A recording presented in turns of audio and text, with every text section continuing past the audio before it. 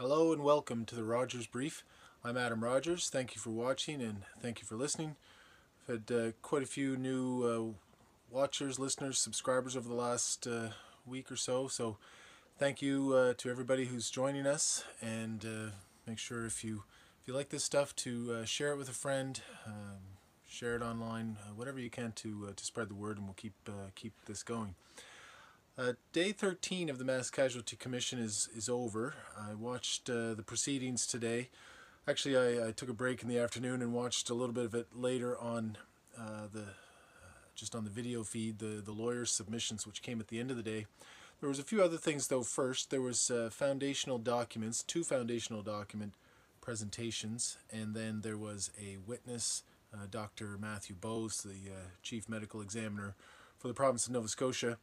The two foundational documents dealt with Highway 224, the death of Gina Goulet, and then the other foundational document dealt with the Big Stop, the Big Stop at the Big Stop, the death of Gabriel Wortman, the mass killer, by Constables Craig Hubley and Ben MacLeod.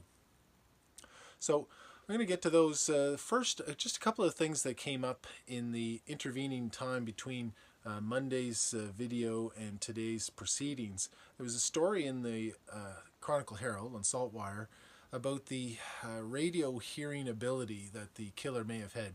Now, I've speculated about this or thought about this a few times, in particular about the Onslow-Belmont fire hall situation.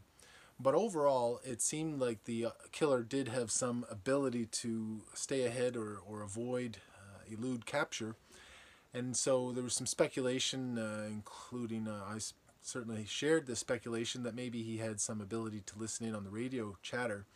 And there was a story in the Herald that talked about how he had purchased this Motorola police radio years ago, and it was burned in the fire, but it certainly could have been functional, and that there were significant chunks of time overnight where many of what would normally have been encrypted conversations had to be broadcast over unencrypted channels, and so certainly the killer may have heard quite a bit of that. Now, I had thought of this in a slightly different way when it came to the Onslow-Belmont situation, because the killer, you recall, had gone past the fire hall about 10 minutes before Constables Brown and Melanson showed up and started shooting. And so I speculated, well, had the killer access to radio, maybe he would have broadcast something to say, look, there's a sighting at the fire hall, and that's what led. Because when you look at the distances, and particularly where I've been there and I've seen the vantage points, the way they come down the road and stop well before the fire hall, there's just no way you would do that and be confident that you have seen the right person and start shooting. It seems likely that they had some information. Now, there's nothing to suggest that we've seen so far that the killer, in fact, was broadcasting anything over the radio, if he did have radio capabilities. But I went back through the CERT report to answer this question: had Brown and Melanson any private communications from anybody over their private phones? We know many officers were using their phones for different purposes that night, to avoid tying up the radio or to get map data or whatever. And so I wonder whether Constables Brown and Melanson may have received somebody send them a message, hey, he's in front of the fire hall, or something along those lines. Any kind of information that led them to this, what just seems like a rash decision to shoot from a distance. And of course, there's dispute over whether they showed it a warning and all those sorts of things. So I looked through the CERT report, and their personal phones and the information, call logs, all that stuff, none of that was used or was part of the CERT investigation, and it doesn't appear that the Mass Casualty Commission has sought those records either. So be curious to see, to wonder if they're called as witnesses, presuming that they will be called as witnesses, whether that information will come out. Certainly should. It certainly would.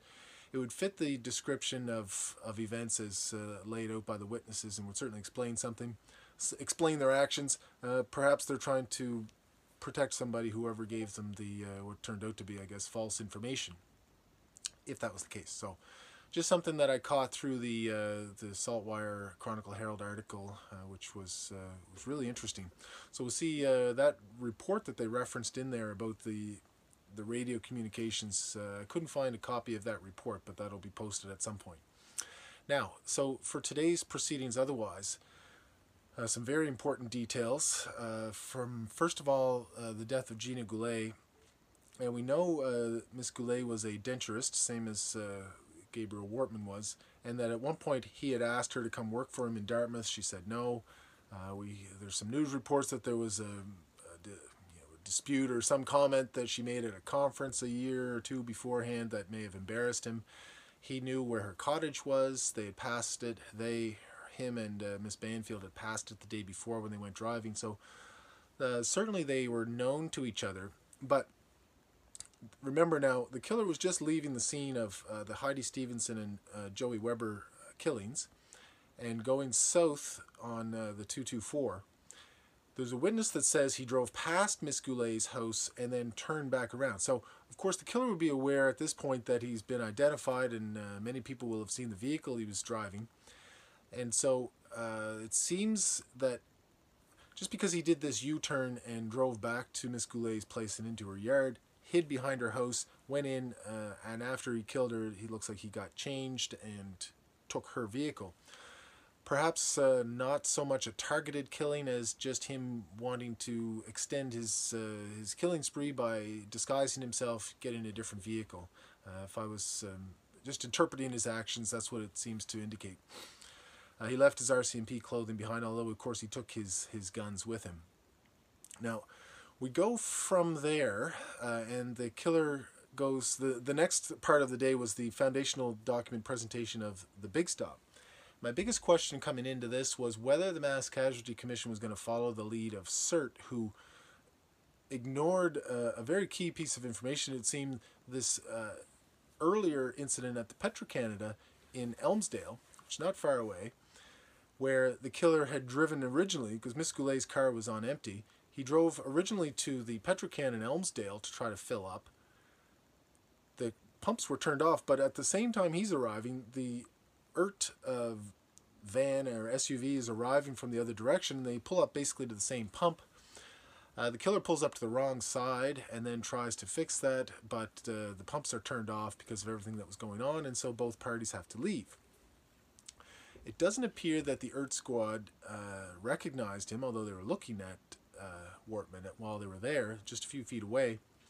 But nevertheless, they then go to the Big Stop, where Wortman pulls up to the gas station again and sits in his vehicle for a few seconds, it sounds like, 15, 20 seconds or before the other ERT vehicle pulls up. Unrelated, and as far as the Mass Casualty Commission is concerned, or what they're explaining to us, unaware of this previous incident or previous sighting or not sighting at the Elmsdale Petro-Canada. Constables Hubley, who was driving, the dog handler. Craig Hubley, I knew a little bit from Antigonish. He was posted there for a while. Very good officer, had a good reputation, and a very diligent worker there. I don't know Constable MacLeod, who was in the passenger seat with him.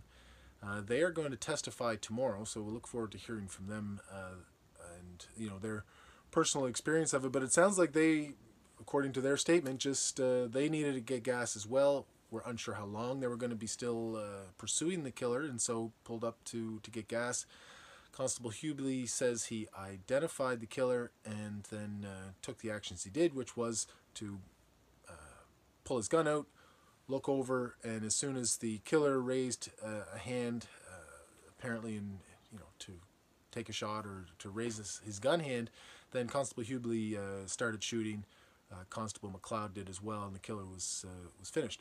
Although we found out in today's presentation, and this had been reported previously by Frank Magazine, that the killer in fact had shot himself as well.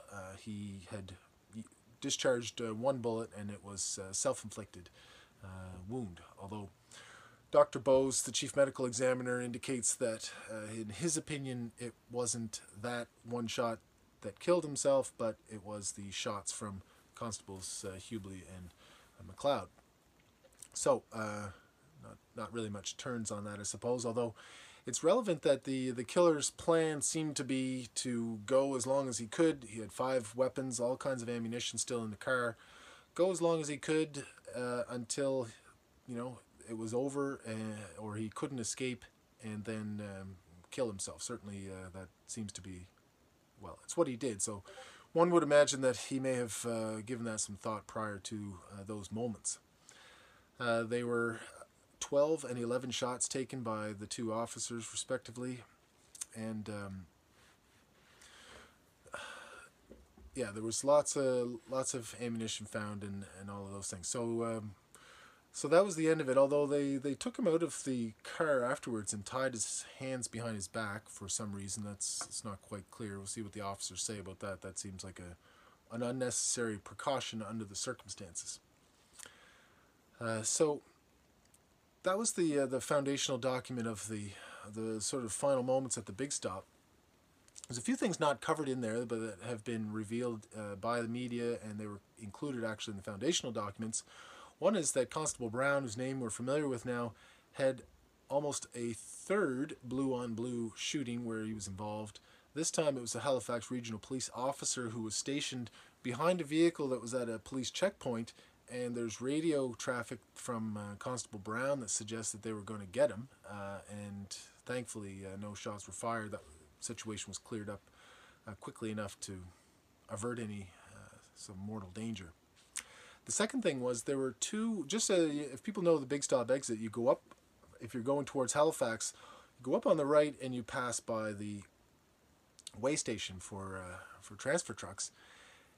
There were 2 RCMP SUVs, one that went down the wrong way on the ramp, and then one that went up just before the killer arrived at the Big Stop. And apparently those SUVs have been unaccounted for with as far as GPS is concerned. Nobody's identified who the officers were that were in those vehicles, or what they were doing there, or what they saw, or anything else. So some questions emerging from that, and none of that mentioned in the foundational document presentation by Miss Mancini. So some questions still emerging about that situation, and of course that draws questions about the process. 2 other things happened. One today. One was that we heard from Dr. Bose. Dr. Bose testified first about the killer and the post-mortem there, which I've mentioned. He also talked about Heather O'Brien and the Hunter Road incident. We talked about this a number of times, and has the Fitbit situation, where her Fitbit data was still recording heart rate up to 8 hours later after she was thought to have been dead. Dr. Bose says that in fact she did die of multiple gunshot wounds, 4 shots, one through the brain, one through the aorta, either of which would have killed her, almost immediately.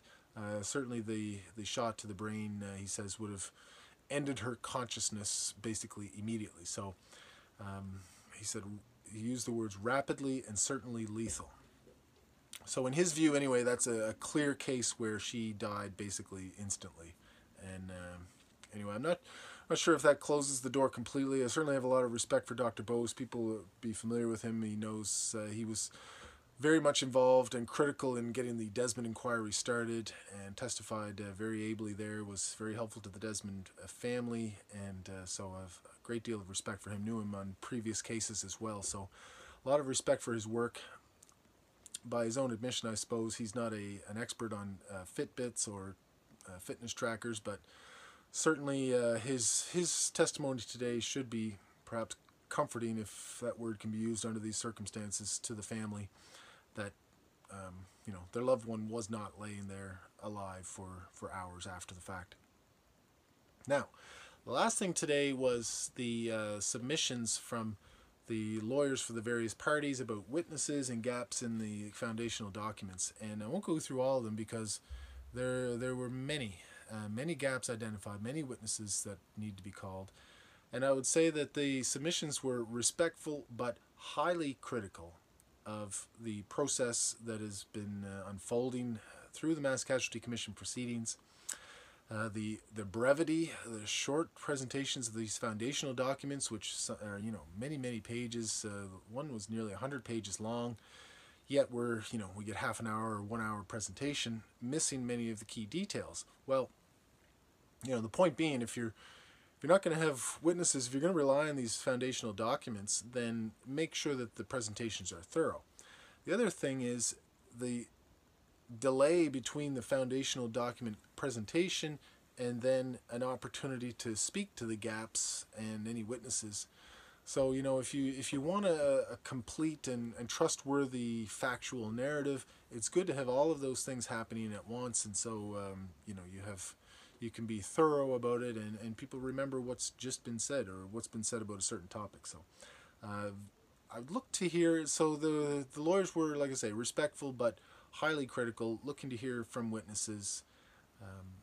I'd say I would look to hear now a strong and direct response, a statement from the commissioners, perhaps even tomorrow morning when we get started, reacting to these criticisms. Like, do they understand?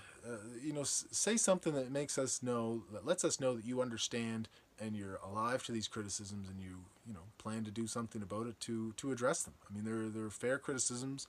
They are widespread by very reasonable people. So, if we don't hear from the commissioners directly responding to those criticisms, I wouldn't be surprised if you start hearing pressure coming for direct political intervention to fix what's been going astray about some of this procedural issues. So that was it for today, day 13. Some very important information, of course, the critical last moments and the death of Miss Goulet. Tomorrow we're going to hear witnesses. We're going to hear from Constable Hubley. We're going to hear from Constable MacLeod. Not sure anything else is on the schedule. Those were what was identified. So we'll look forward to that tomorrow. And I'll be back with, be watching it live and reacting on Twitter and doing back to talk about it after the day is done tomorrow. So until then, we will see you next time.